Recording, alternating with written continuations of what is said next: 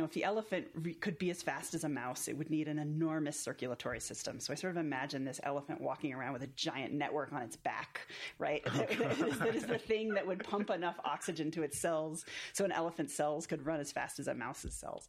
Sort of this impossibility, like the network would have to be larger than the elephant itself. And so sociality is an answer to that question. You can have a network that's external to the bodies that are being maintained and have all these energetic requirements if you are much more loosely coupled.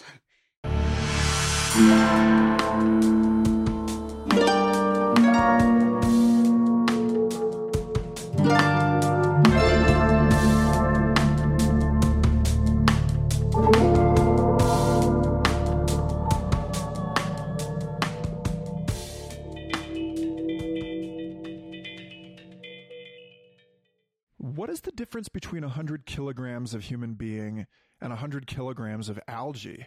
One answer to this question is the veins and arteries that carry nutrients throughout the human body, allowing for the intricate coordination needed in a complex organism. Energy requirements determine how the evolutionary process settles on the body plans appropriate to an environment. One way to tell the story of life's major innovations is in terms of how a living system solves the problems of increasing body size with internal transport networks and more extensive regulation. And the same is true in our invented information systems, every bit as subject to the laws of physics as we are. Computers, just like living tissue, seek effective trade-offs between their scale and energy efficiency, a physics of metabolic scaling, one that finds deep commonalities and crucial differences between ant hives and robot swarms, between the physiology of elephants and server farms, can help explain some of the biggest puzzles of the fossil record and sketch out the likely future evolution of technology. It is already revolutionizing how we understand search algorithms and the genius of eusocial organisms, and just maybe it can help us solve the challenge of sustainability for planetary culture. Welcome to Complexity, the official podcast of the Santa Fe Institute, the world's foremost complex systems science research organization. I'm your host, Michael Garfield, and each week we'll bring you with us for far-ranging conversations with our worldwide network of researchers, rigorous scientists and mathematicians, philosophers and artists developing new frameworks, tools, and theories to explain the deepest mysteries of the universe. This is a show about your world and the people who have dedicated their lives to exploring and explaining its emergent order, their stories, research, and insights. Join us for an adventure into complexity.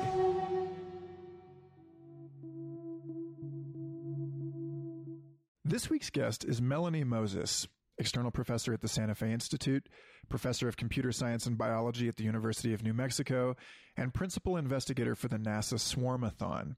In this episode, we talk about her highly interdisciplinary work on metabolic scaling in biology and computer information processing, and how complex systems made and born alike have found ingenious ways to balance the demands of growth and maintenance, with implications for space exploration, economics, computer chip design, and more.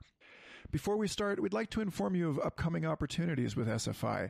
Applications are now open for the 2020 Complex Systems Summer School, the Graduate Workshop in Computational Social Science, the 2020 Journalism Fellowship, and a postdoctoral position in scaling theory. We're also raising money for our Amid-Year Fellows program to give promising young scientists an opportunity to push the envelope with bold, blue-sky research. And every dollar you donate is matched 1-to-1 for twice the impact. Learn more at santafe.edu. For transcripts, show notes, research links, and more, please visit complexity.simplecast.com. If you enjoy this podcast, please help us reach a wider audience by leaving a 5-star review at Apple Podcasts or by sharing the show on social media. Thank you for listening. Melanie Moses, it's a pleasure to join you in the Complexity. Thanks. It's great to be here. So you have written, you sent me some very interesting papers on what I think is really preliminary research to where you spend most of your time these days, but this work is so interesting and speaks directly to my abiding curiosity in major evolutionary transitions. So I'd like to start by talking about the PNAS paper you co-authored on shifts in metabolic scaling. But actually, before we get into that, I'd like to know a little bit about your background as a scientist and like how you got into science. Excellent. Well, I have, as many people at the Santa Fe Institute, have probably a rather meandering path to my current place in science. I started with an interest in physics, computer science, and in fact, I think probably my first introduction to science that I was excited about was reading the book Complexity, which I read on the airplane to go to my freshman year in college. So I was sort of influenced, before I chose my major, I had this, amazing book describing this interdisciplinary center where people brought together ideas from physics and economics, and was really excited by that. And so I majored in something called symbolic systems, which is an interdisciplinary, it's really interdisciplinary computer science philosophy, particularly focused on philosophy of mind and philosophy of language, as a way to really approach artificial intelligence. Mm-hmm. So that's a very different approach. Just so I can get this clear in my head, that's very different from like non-symbolic AI, like machine learning, deep neural networks, right? Yes, yeah. This is much more traditional AI, good old-fashioned AI, right? That has in many circles been sort of surpassed by these machine learning approaches. We didn't learn any machine learning in my undergraduate years, which of course now that's quite useful. But I started in studying actually agent-based modeling and robotics as an undergrad, and then moved to I worked in computer security for a while and just was not excited by the work I was doing. So I spent a few months living in the rainforest in Costa Rica and decided that what I really wanted to study was ecology. And so I switched entirely. In fact, I had not taken a biology class as an undergrad. My last biology class had been in 10th grade. So I had a bit of work to do. I went to school in the evenings and the summers and things, and picked up some biology, and then pursued a biology degree, PhD at UNM, University of New Mexico, right down the road from the Santa Fe Institute, which was on purpose. Uh-huh. And began working on scaling theory as part of my biology. So sort of there was nothing really computational about that original work. It was mathematical biology and theoretical ecology. But that's what sort of my entry into the world of complexity research.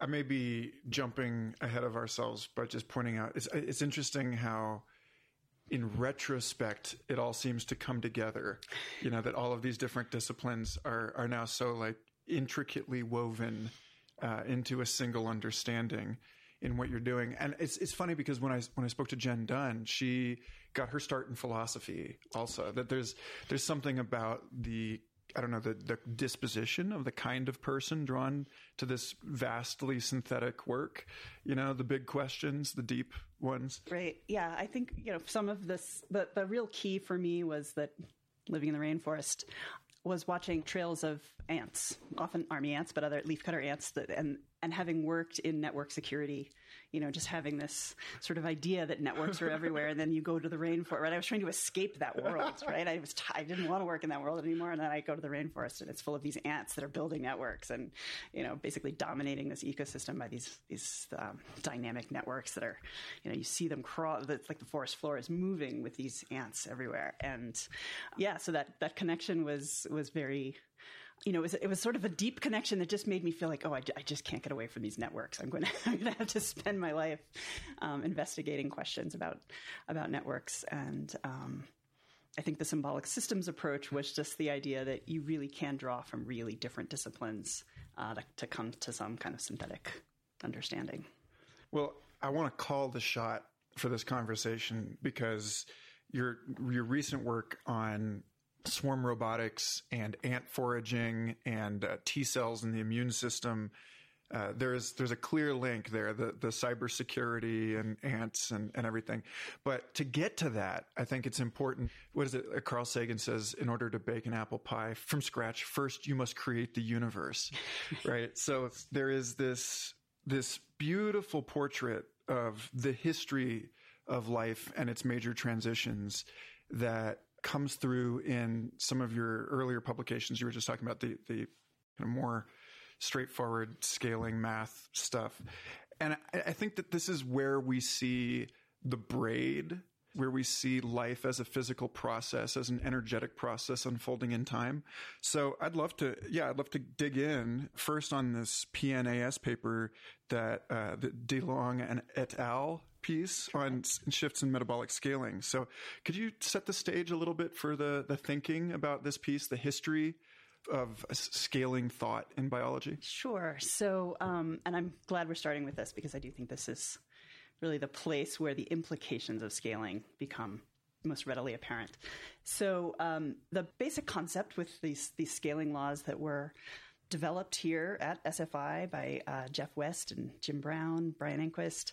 I had the really great pleasure of working with them on my PhD and a postdoc, really trying to understand these scaling laws, which sort of at their heart are explaining this nonlinear relationship between metabolism and mass in plants and animals. So the basic empirical pattern known for many decades at this point is that the metabolic rate of an animal is proportional to its mass to the 3/4 power. And basically what that means, if you compare an elephant and a mouse, the elephant's 1,000,000 times bigger, but its metabolism, I'm going to forget the number, it's something like 10,000 times faster, not 1,000,000 times larger. So bigger animals have obviously larger energetic needs, but not proportionally so. And the scaling papers that came out of SFI and really this tremendously influential body of theory had relied on data that suggested that this went across the tree of life down to bacteria, certainly in plants and animals. And but John DeLong had some data that suggested that, in fact, if you look at the smallest bacteria, even unicellular eukaryotes, you don't see the same scaling relationship. And so this started from a mindset that this is a universal sort of pattern. We started to suspect, wait, maybe there's something else going on here. What I love about this work is it really is, in some sense, exceptions that prove a rule. So the argument, the explanation for this 3/4 power scaling came from the geometry and dynamics of a fractal branching network. And so there's, you can look outside, there's trees all over, you see fractal branching networks with big trunks that branch into smaller branches. You've got a beautiful fractal branching network in your body, right? Your aorta branching out to capillaries. But that's not true in bacteria. There's no visible fractal branching network. And so really, when we thought about this, we thought, this constraint, this 3/4 power constraint, perhaps shouldn't hold in these other cases. And when John went back and he looked at the data that others had collected and his own data, it became apparent that, the basic fundamental energetic constraints are different as you go across these evolutionary transitions from bacteria to eukaryotes, things with a nucleus, to multicellular plants and animals. So one of the things that I love about this paper is how it makes clear, or it at least proposes how it could be the case that each of these radical reconfigurations of body plan, each major shift in the size of an organism over evolutionary history has been the answer to a crisis in energy distribution. Right. And that, thinking about I always thought about it in terms of information flow and like cohesion. When I got into complexity science, it was through the work that David Krakauer was doing with Martin Nowak at Princeton on the error catastrophe and the emergence of language and how these networks grow in response to error rates as they scale. But there's this other piece, which I love in your work here, about how this is about physical objects and surfaces and volumes and how energy diffuses across membranes. And I'd love to hear you say a little bit more about actually what you found and what you think is going on in these transitions. Excellent. So I'll start by talking about energy. I too am really fascinated by the sort of scaling of these information systems, and obviously they are not unrelated, right? Biological systems are energetic and information processing systems. But the energy story, in some sense, is fairly simple, Right. The argument here is that we start with bacteria that have a scaling that essentially suggests that it's superlinear, so that as the bacteria are growing, they are getting essentially more energetically efficient as they grow larger. Right, so that's a neat trick. Certainly, you want to max that out so you can see bacteria getting larger and larger over evolutionary time. And why is that? Why is that happening? Well, there's essentially sort of two benefits to being large. One, right, you're able to consume more resources, which means you can then put those into reproduction. Right, you can. Right, in the case of bacteria, you can double your population size by consuming more and outcompeting potentially other species that are smaller. But you're also able to consume energy not just in a total faster rate, but at a sort of per volume faster rate. So it's just things are getting better and better, faster and faster as you sort of get larger as bacteria. But there's a limit to that because all of this energy that the bacteria are using is essentially got to work. This has to happen by diffusion. Right, and diffusion is a slow process. As volume gets larger, right, diffusion becomes limiting in that it just is sort of the rate limiting step. To move things around in a large space eventually becomes untenable. And so it sets up a place where things can no longer become more efficient by getting larger unless they switch design. And so the argument in this paper is that chloroplasts and mitochondria are essentially solving a problem of diffusion. Right? These are organelles which are now changing an essential surface area to volume problem, right, that a bacteria has. So it has to, everything that comes into the bacteria has to come across its membrane, and that's a surface area. Right? But its volume is growing faster than its surface area. So it's got more need for stuff on the inside, and the rate at which stuff can go in and out is slowing relative to that volume on the inside. And so the solution is to create these membrane-bound organelles. So you basically put lots of membrane on the inside, that's a genius answer to the problem. And so it allows cells to get much bigger, but it also has a different scaling constraint. So what we found in the data is that when that transition happens, now the scaling relationship becomes linear rather than superlinear. So it's these membrane-bound organelles are a solution to a problem, but they come with their own constraint. And that's kind of the main message in these evolutionary transitions is each transition is an evolutionary, almost a technological solution to a previous problem about how energy can flow. But every technology sort of has its own new set of constraints that it imposes on the organism. And so, it scales up until that really hits a wall and there becomes some other process or technology that gets around that constraint in some way. So with these membrane-bound organelles, you still have a diffusion problem, right? You still have to get things from the outside then to these organelles that are internal.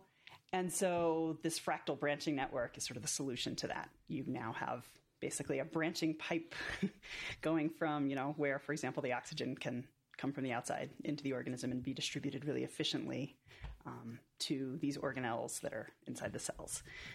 And again, that's a great solution. It allows things to get many, many orders of magnitude larger, plants and animals, but it's got its own constraints that as things get bigger and bigger, they're sort of slightly less efficient. They can't run at the same speed as smaller things. And so this is just sort of putting these transitions that are already known. There's sort of an energetic explanation for sort of why we see these transitions in the places that we do and the sizes that we see. I'm reminded to call back to my conversation with Luis Betancourt, and we were talking about slums and how do you fix slums? How do you get services into these places? And it was all about mapping them and finding where to cut into these blocks where there's no infrastructure, there's no streets or piping or anything. And it's the same question. It's the same issue of, how do we diffuse resources into these areas and clean out the waste from these spots? And so that's one thing. And then the other thing that you mention in your paper is that each of these evolutionary transitions apparently coincided with major increases in the concentration of oxygen in the atmosphere and oceans. And when I was talking to Olivia Judson about her work on major energetic transitions in life, there was this question that she was holding that I feel like you just answered, which is why endosymbiosis, like why bacteria drawing other bacteria inside themselves. And because there are all of these other instances where there's deep and intimate symbiosis, but not where one organism has actually literally become a component inside the other. And it seems as though the oxygen as a metabolic byproduct has sort of created this. And then now there's also, the talk about how it may have been diffused oxygen that prepared the world or enabled the Cambrian explosion and that radical diversification. So I don't know where I'm going with that, but it's just like there's lots of cool stuff that branches off of this understanding. Yeah. And I think this is why this is such a core idea in complexity that, it's most obvious when you think about a circulatory network that it's solving this problem that once you've created this complex system, it's full of lots of parts. It is somewhat loosely, to some extent, it's tightly or loosely bound, depending on the system. But once you've got this collection of things that have to work together in some way, you need to allocate some infrastructure to allow that to happen. So in the slums, right, that's sort of Luis's point, is that there's no space for the infrastructure. And that infrastructure is really key. There's resources you have to move in and waste you have to move out. And that is, a feature of any complex system, evolved, engineered, it doesn't matter, right? You've got heat byproducts and waste byproducts, and you've got to have networks to move them out. And the circulatory system, the branching patterns that we see in computer chips, the branching of trees, those are all examples of sort of how resources can be moved through space. And so I think this is, you raised this point about the, volumes and space being so important here, because in all of these biological and engineered systems, there really are physical things that have to move through space, and a network that makes that efficient becomes, sort of an evolutionary imperative. So my question for you is, I look at this and I think a lot about what comes after. And both in this piece and the next piece I want to discuss with you about that you wrote about scaling work.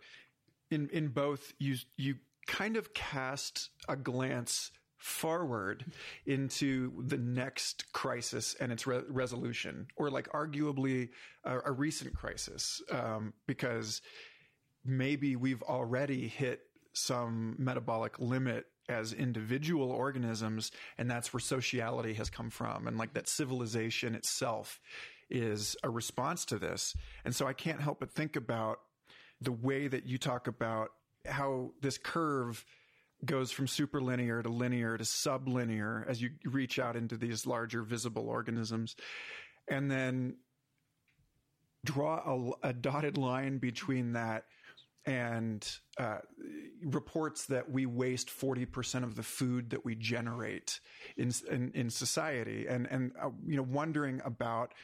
This is perhaps an insanely broad analogical leap. That's my favorite. Go But the question is, to what extent are the inefficiencies that we see in energy use and production and resource distribution in society evidence of some sort of sublinear metabolic scaling and kind of inescapable, Good. Okay. So ultimately, sort of my interest in this area was driven by two things. One, I told you that I was fascinated by ants.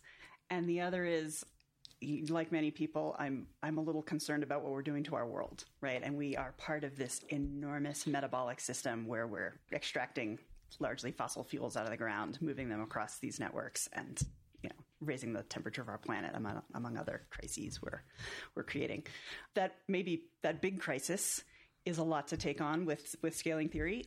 So my work said, let's put that aside for a little while, and understand the scaling properties of social animals. And so that's part of what motivated trying to understand the scaling of ant colonies. And so that is kind of this next evolutionary transition, is going from, bacteria and unicells and plants and animals than to use social creatures, ant colonies being one of the best examples of creatures that have organisms that really are best understood as collective organisms. And actually, when we wrote this paper, there was very little data on the scaling properties of ant colonies. And since then, there have been quite a few papers that have come out. And so in this paper, we kind of speculated, we're talking about this one. Sorry, now? in the original. Oh, sorry, okay. in the paper on evolutionary transitions. PNAS. The PNAS paper, right. Okay. So one of the evolutionary transitions, in which there's some debate about whether this counts, but most people consider sociality as an evolutionary transition. And so the question there is, well, why do you see that transition? Is there an energetic explanation for it? And if you consider a large colony of ants, which might have 20 million ants in the colony, it has this great advantage that it doesn't have to internally sort of house its networks. So you can actually have, networks that are built of the agents themselves, these ants that are forming paths in the rainforest or out here in the desert. And they don't really have to pay the full cost of sort of maintaining that. They don't maintain all the tissue around that network. And yet they use the network to bring in resources and take out waste. And so it's a nice sort of new technological answer to the fact that networks are essentially less and less efficient as they get larger, because you've got to build so an elephant, for example, has to build a really big network, right? One of my, I always imagine this, if the elephant could be as fast as a mouse, it would need an enormous circulatory system. So I sort of imagine this elephant walking around with a giant network on its back, right? That is the thing that would pump enough oxygen to its cells so an elephant's cells could run as fast as a mouse's cells. So it's sort of this impossibility, like the network would have to be larger than the elephant itself. And so sociality is an answer to that question. You can have a network that's external to the bodies that are being maintained and have all these energetic requirements if you are much more loosely coupled. And so that's one of the sort of things that we think ant colonies are doing. So in this paper, we speculated that maybe when we look at sociality, we might see a different scaling exponent in, say, the metabolic rate of an ant colony versus its size. We might see a different slope than we do for individual animals. And maybe there's this trend, this exponent, we've gone from superlinear to linear to this 3/4 power. Maybe we should see something slightly smaller, an exponent that you can make bigger colonies, but it gets sort of harder and harder to make a bigger one. Interestingly, the data suggests that the exponent is almost the same, really close to this 3/4. So you put big colonies into a metabolic chamber versus small colonies, and the metabolism of the whole colony is going up at about this 3/4 scaling again, maybe slightly steeper. So does that mean that given the amount of available oxygen in the atmosphere, that the biggest ant colonies have a comparable biomass to the largest elephants or whales, or where do they fit in this? Yeah. So, yeah. Well, okay. One way to look at this is the biomass of ants is about the same as the biomass of humans. So the two most sort of ecologically successful groups on the planet are social. So that's not quite the question you asked. I don't know what the mass of the largest ant colony is. I would imagine it's considerably smaller than the mass of an elephant, but I'm not. It depends on what you count, right? Yeah. Because they have a lot of external, their nest is extremely large and heavy. In fact, there's an image of grass cutters that I frequently like to use, grass cutters in Argentina. So these are colonies of millions of ants. And when you look at the colony, actually, its mass must be greater than that of an elephant, because there are people who have excavated this ant colony, and there are multiple people walking around inside the cavity left from excavating this ant colony. So it's enormous. Is that when they're pouring lead they're down? Pouring, yeah. They're making these casts of the network structure actually inside the colony. So it's a good question. I'll have to look up what is the actual mass of that sort of those largest colonies. Well, I mean, it just gets to these questions about the 1950s monster movie trope of the giant insect, and why we don't have dragonflies with a 6-foot wingspan anymore. Yeah. Why the blob isn't a thing, right? Yeah. We have no reason to fear the blob, and it feels like our science fiction has grown up, and matured into, okay, now we fear swarms. Right.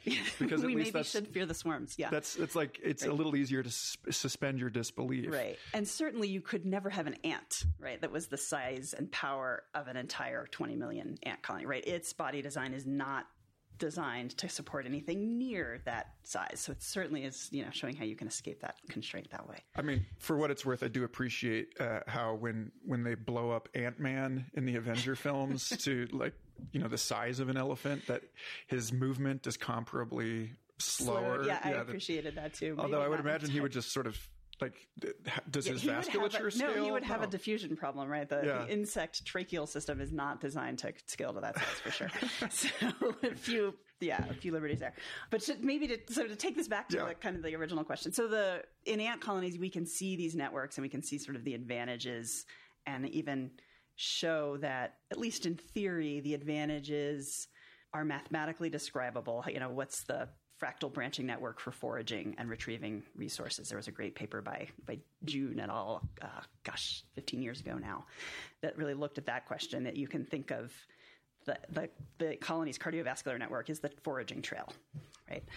And then we see, the metabolism of these colonies following this similar 3/4 power scaling relationship. So, and we don't really understand why. There's all kinds of interesting hypotheses. One of them, actually, one of the best ones, is the lazy ant hypothesis, which is that the way the colony can sort of stays on this 3/4 scaling line is the bigger it gets, the more lazy ants there are that are just sitting around doing nothing. So there's these measurements that show large colonies have lots of workers that are low metabolism because they're just sitting around doing nothing. Whether there's an analogy to your question about inefficiency in human populations, I'm not sure. Do we have more people sitting around and doing nothing? It almost feels like the opposite, right? The more sort of energetically connected our society is, the more, sort of generates more and more activity.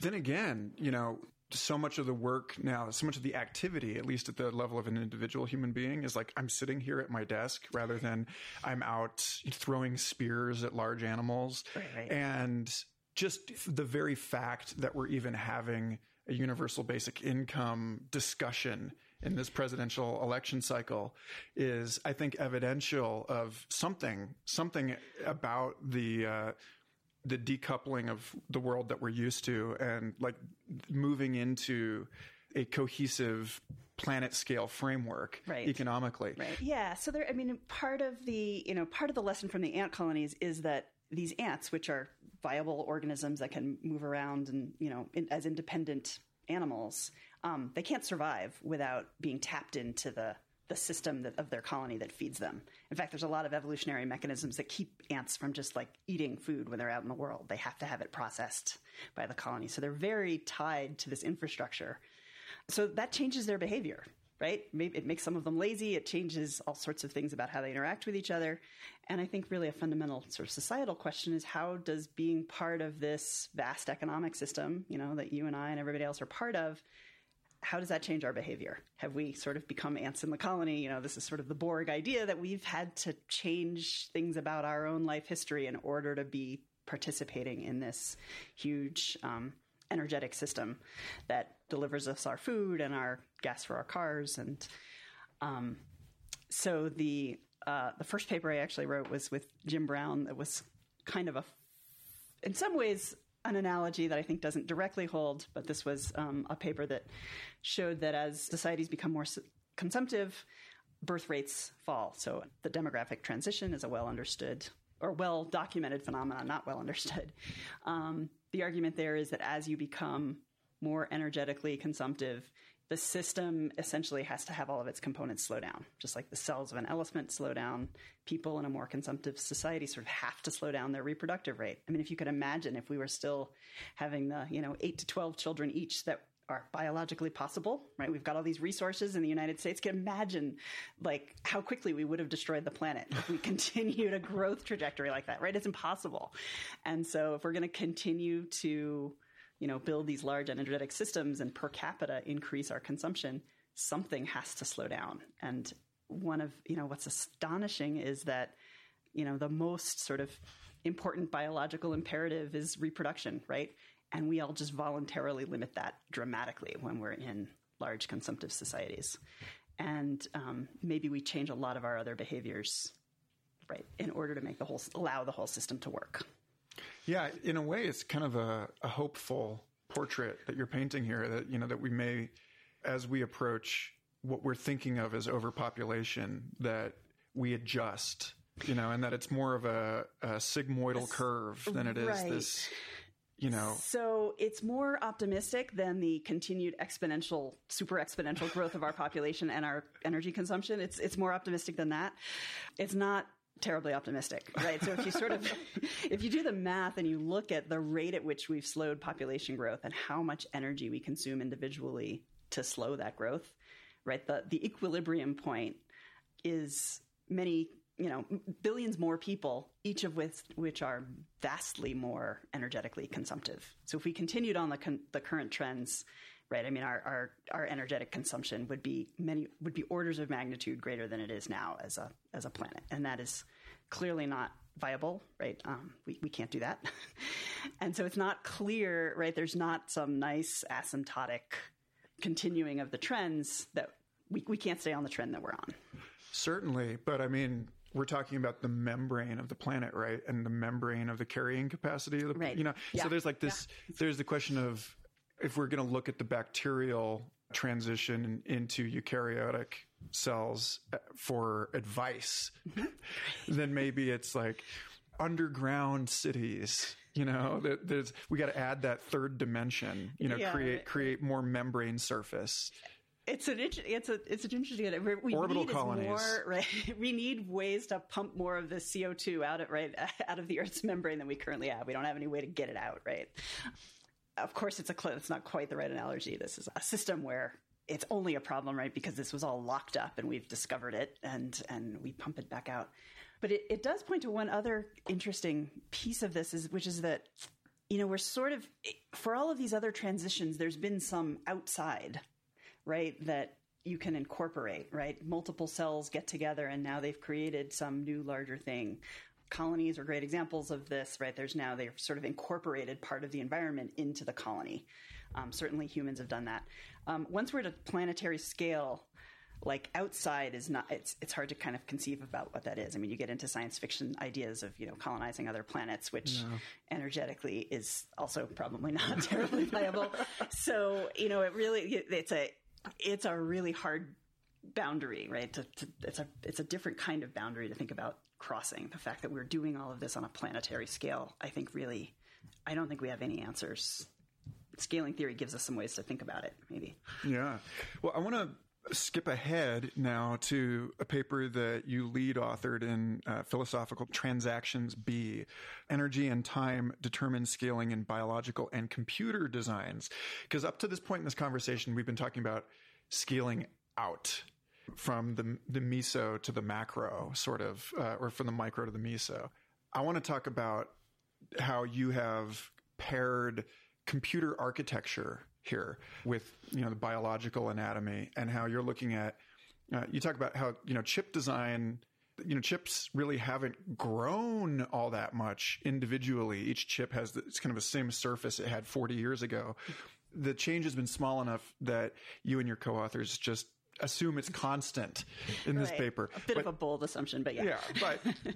Yeah, but for the sake of simplicity, it makes sense. Whereas, what you're looking at is an increasing vasculature, quote unquote, into the microscale, a finer and finer carving up of that surface area. And just talk about what the differences are in those two systems. And like, it's very easy to draw analogies, but what did you and your co-authors observe as really departures from the way that this is handled by machines versus the way that this is handled by biological systems? Great. So I think the difference is probably the way this is handled by information systems versus the way that it's handled by energetic systems. Yeah, not machines, yes, per se. So computer chips. So we started by trying to understand whether this scaling theory that talked about moving things through networks also applied to computer chips, how it might be the same and different. Maybe it's helpful to start with one of the obvious similarities that we kind of came across was that computer chips have a fractal branching network, or some computer chips, for some iterations of chips over a few decades, had fractal branching networks that followed precisely the West et al.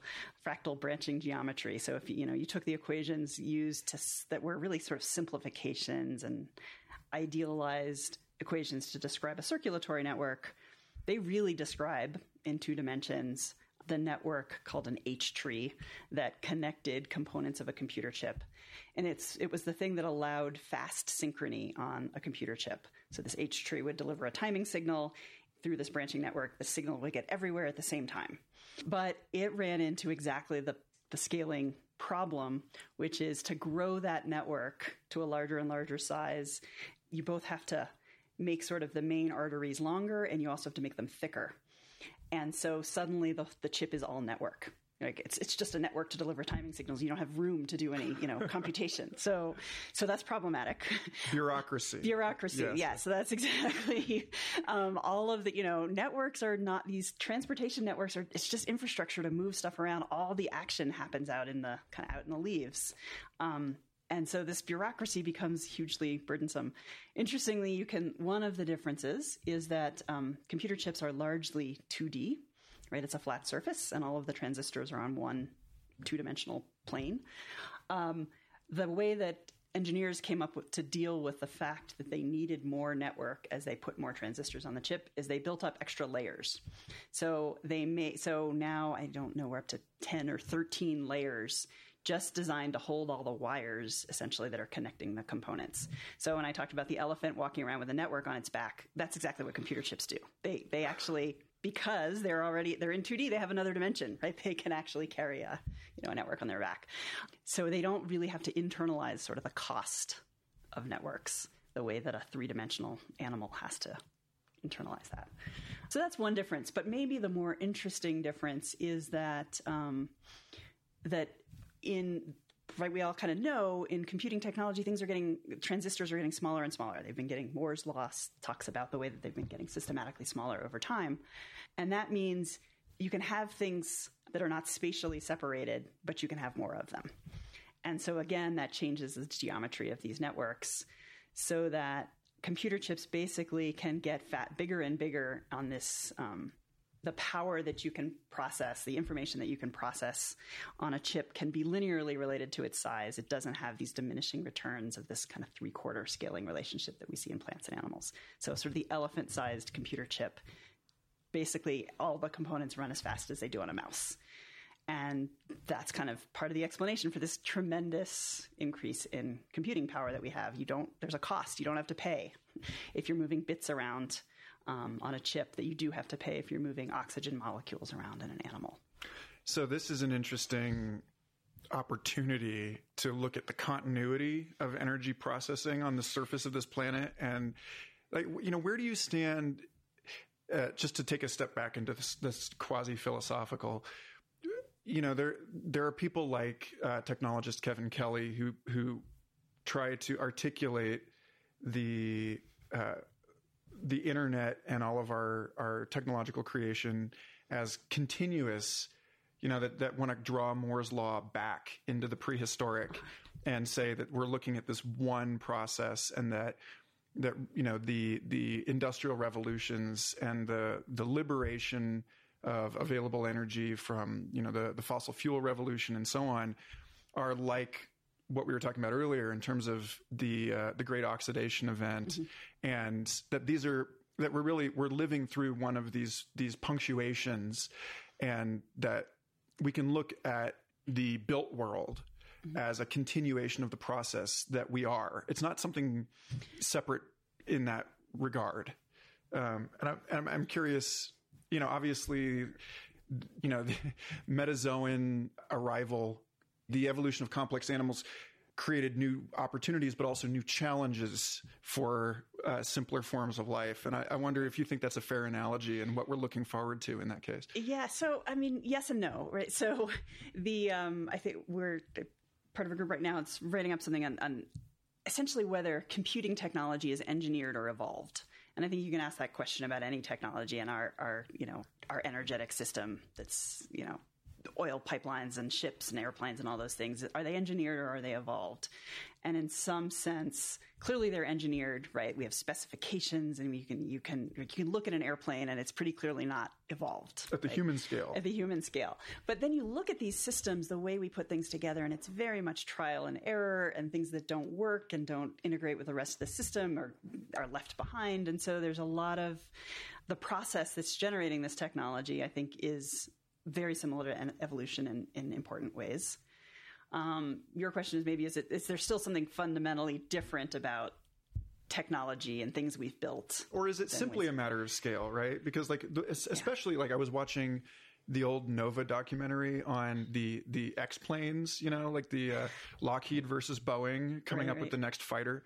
And at that point, which by now is years ago, we were designing our fighter planes with computer assistance. Like you just said, everything we were doing was applying a kind of an evolutionary algorithm to designing the components of something. So the process itself was complex, even if the result was merely complicated. Right.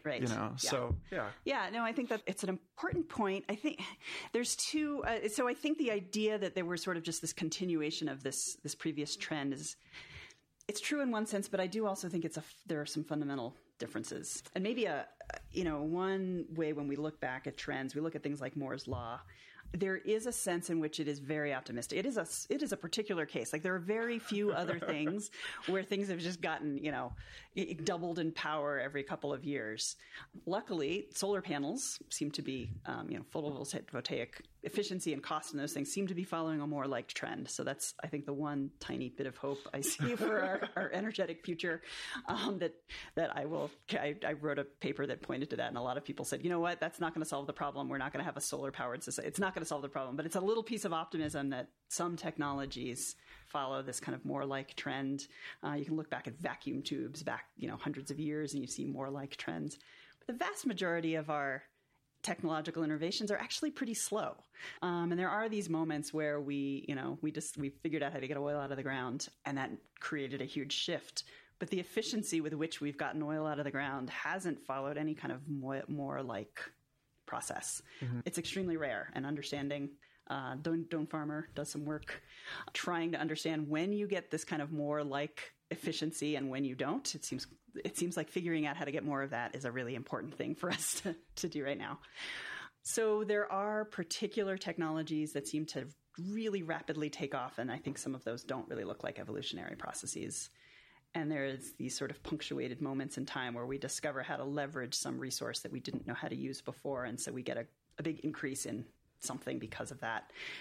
That's different in scale, but similar in process, maybe, to these other evolutionary transitions. To kind of depart from this particular conversation, one of the things that I admire about this paper, I think it's the 2016 paper, is how you bring time back into the conversation of scaling. And I'd like to speak to that because, you draw a lot on, West et al. Mm-hmm. and the way that they've looked at the actual physical structure. But you and your co-authors make a good point, which is that there are flows going through these systems, and that it's not just about whether the branching vasculature in your body minimizes the waste heat and the waste diffused oxygen through that membrane, but also that it's really trying to get nutrients to into the capillaries as quickly as possible, and that as these different sections of the vasculature get smaller, the diameter gets smaller, and the flow rate has to change. And so that this answers some questions about what we were seeing, like the departures we were seeing from that clean sublinear mammal scaling curve. And I'd love to hear you say more about that. So in this paper, we really did try to take two different sort of hypotheses, I guess, about how it is that these fractal branching networks, what they're minimizing.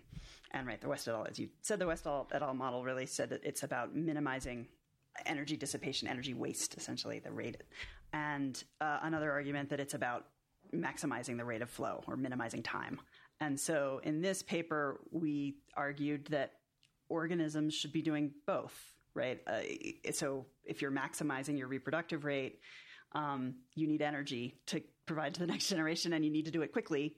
If someone else can do it faster, right, you're going to lose the evolutionary race. And so when we sort of married those two things, we put both of those constraints into the model of minimizing energy and time. And we assumed that they were equally important based on no knowledge of how we would make any other assumption. So that is an interesting, I think, area of an interesting question. Are there places where minimizing energy or minimizing time is more or less important? We said to first brush, we'll assume they're equally important.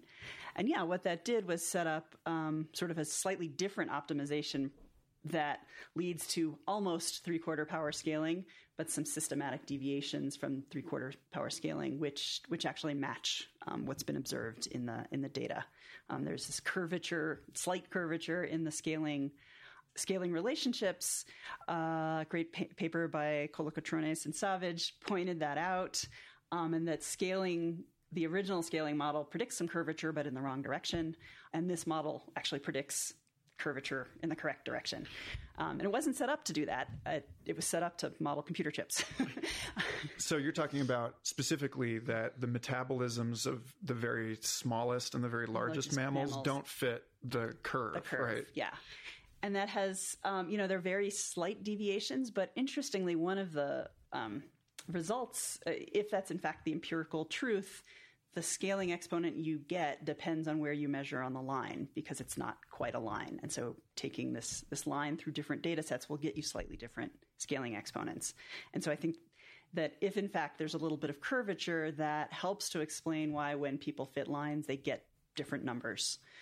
So it's got sort of practical importance in how we understand these things as well, to be able to come up with a theoretical explanation that accounts for the curvature. There is, in the discussion of this paper, when you go into, again, more detail on the evolutionary transitions, you compare the transition to sociality we just discussed with this movement to decentralized architecture and computer networks. And I can't help but think, you talk about, although I don't think you say it by name, the Internet of Things, right.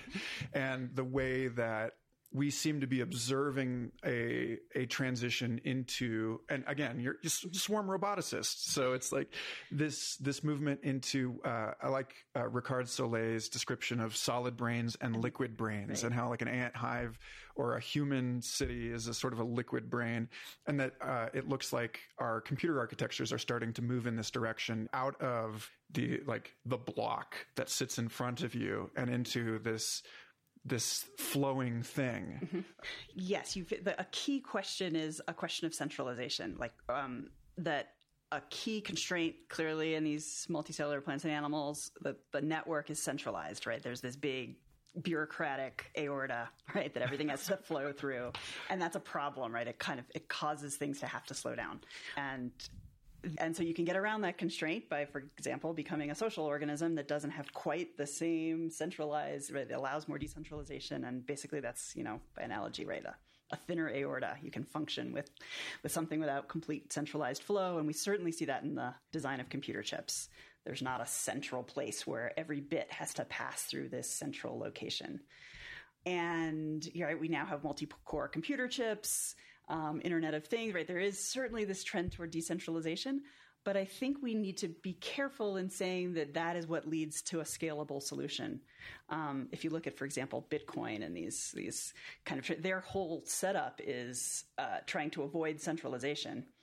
And they're horribly not scalable, right? This is why we're pumping so much CO2 into computers in China that are processing, that are right, doing these mathematical operations in order to verify things without centralization. So centralization, it's really, I think, about a balance and an understanding about what needs to be centralized and what should be decentralized in order to have a scalable system.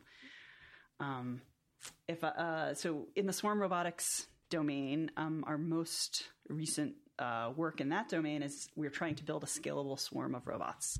So these are robots that might, search for resources on the surface of Mars. And we want to imagine sending, thousands and thousands of robots to search, a really large area. And what you soon run into is, no matter how clever you are with your algorithms for how the robots search for things, their problem becomes all transport. Like if you're going to take stuff back to the, the base where the humans are, all of the work becomes robots moving over long distances.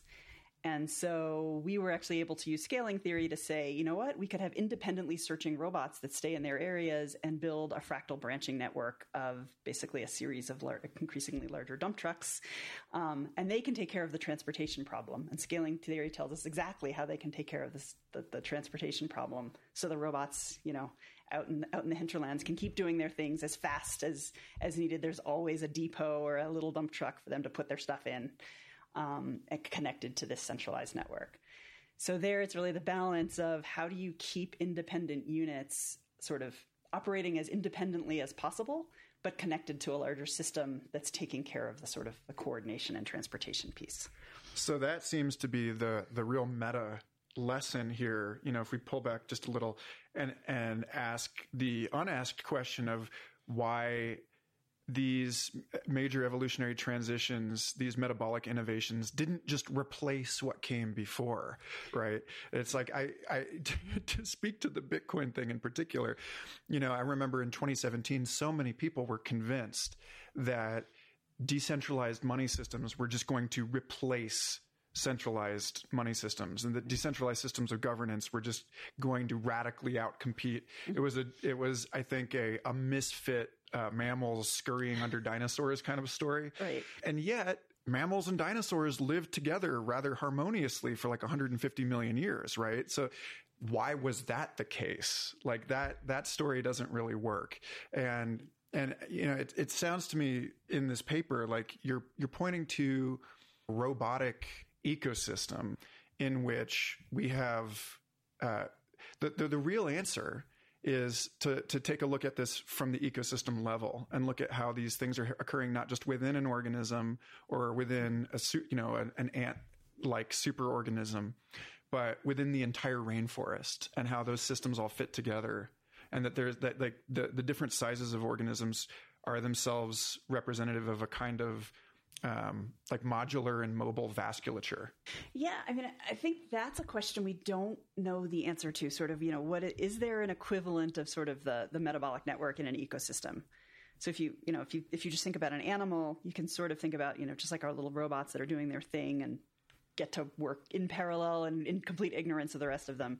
Each of your cells, in some sense, is doing that, right? It's doing its own thing. It doesn't need to get a signal from your brain in order to do its work.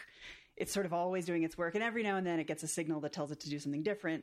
But it's the marrying of this centralized thing that keeps them all sort of under control, but also independently doing their own thing, right? And the same with ants in a colony, right? They're independently going out they've got their individual brains, but they're still connected with this system. Whether, the system that connects a bunch of different, a collection of different animals in a rainforest is a little bit different. It seems much less centralized, right? There is, in some sense, there is energy flow, obviously, through that system, but it's not cohesive in the same sense, I think, as a social animal is.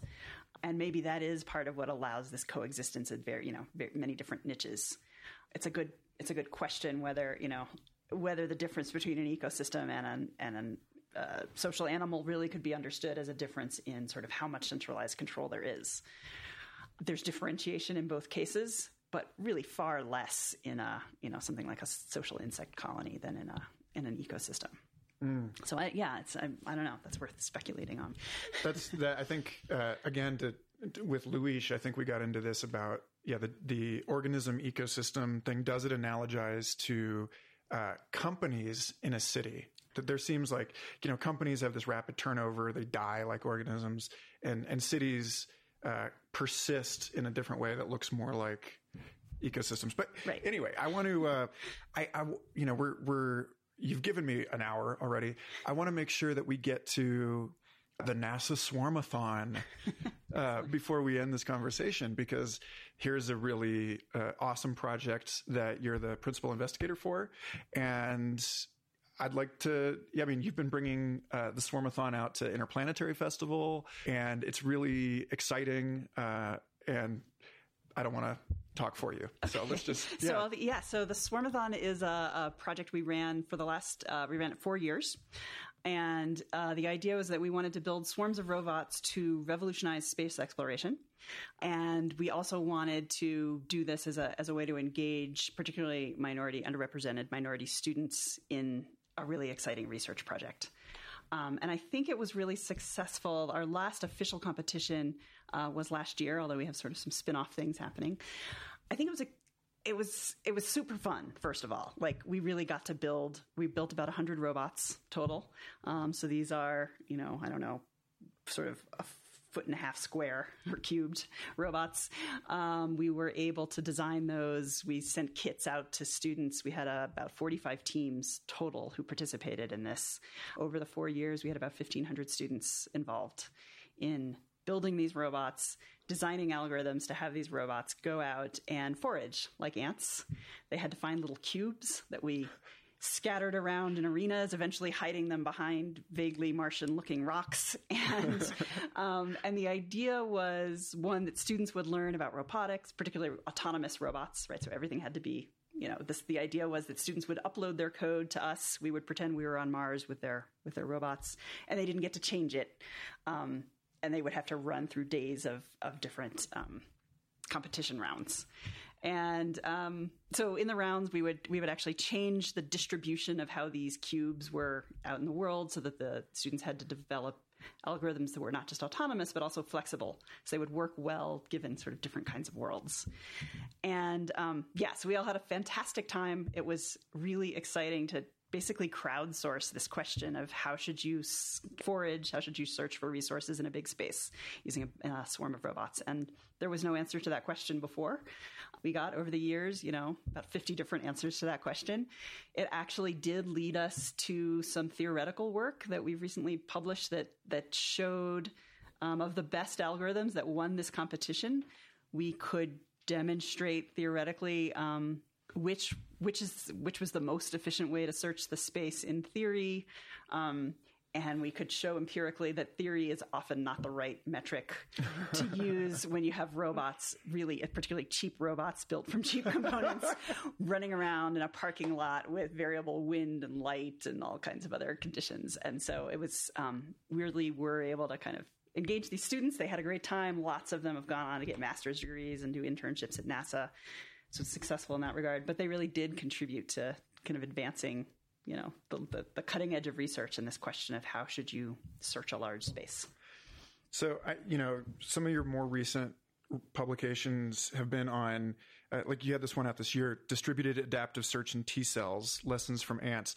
Did the Swarmathon stuff make it into that? A little bit. So the idea that we've really been pursuing here is that, that search in theory is often different from search in practice. And so we were really interested. T cells are essentially searching for, viruses, pathogens in your body.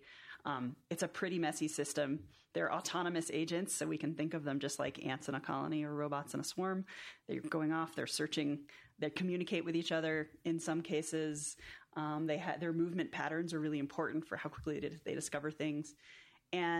But in all three of these cases, the ants and the T cells and the robots, noise and error and sort of structural constraints really change what's the right way to search a space. And we were actually able to sort of draw some lessons. Maybe one of the best ones was early on when we were first developing, our first robots were called iAnts. It was an iPod on a robotic platform. And they were really cute. They weren't like super functional, but they were fun to work with. We wanted an analogy to ant pheromones, right? So we knew that, right, everybody knows you put the food down in the picnic basket and a trail of ants comes because they're communicating chemically the location. So we didn't have any chemical communication among our robots. We tried. We failed to have any kind of chemical communication among our robots. So we just used waypoints. We just used abstract notions of where something was in space, and the robots would communicate it. If they found something in a good place, the other robots could come there. It turned out this was a horrible failure. And the reason was that when you communicate an abstract location, if you're lost, then you just mislead all of the other robots, right? They go to the wrong spot. So it really drove home the importance of embodied communication, which both T cells and ants have, right? They actually lay a chemical trail They can't lay the trail where they are not, right? It is by definition in the place where they are. So that trail, they might make a mistake in deciding this is a good place, but they at least are putting the signal in the right place, and anyone who's following a gradient will get to that same place. So it drove us to really look at what are the mechanisms that are sort of robust to the error that individual cells or ants are going to make in their search process.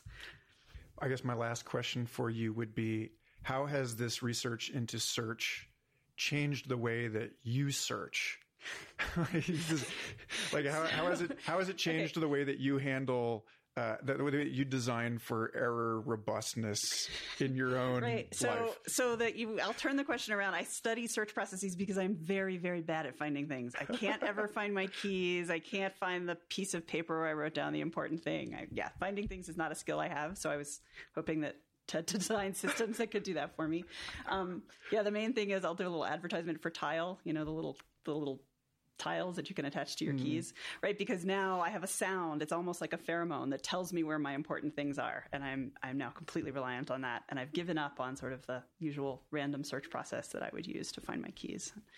So you're becoming more of a liquid brain. I'm becoming, maybe in many bad ways, I'm becoming more of a liquid brain. I've also outsourced a lot of my brain to various computer systems. And that's just one example. With the elephant with the huge backpack, and you're like vastly less productive now. Absolutely. Yeah. Right. I don't have to carry it around with me. It's out in the cloud. So that's maybe a hope. Awesome. Melanie, it's been a pleasure talking with you. Thank you so much. I really enjoyed it. Thank you for listening. Complexity is produced by the Santa Fe Institute, a nonprofit hub for complex systems science located in the high desert of New Mexico. For more information, including transcripts, research links, and educational resources, or to support our science and communication efforts, visit santafe.edu/podcast.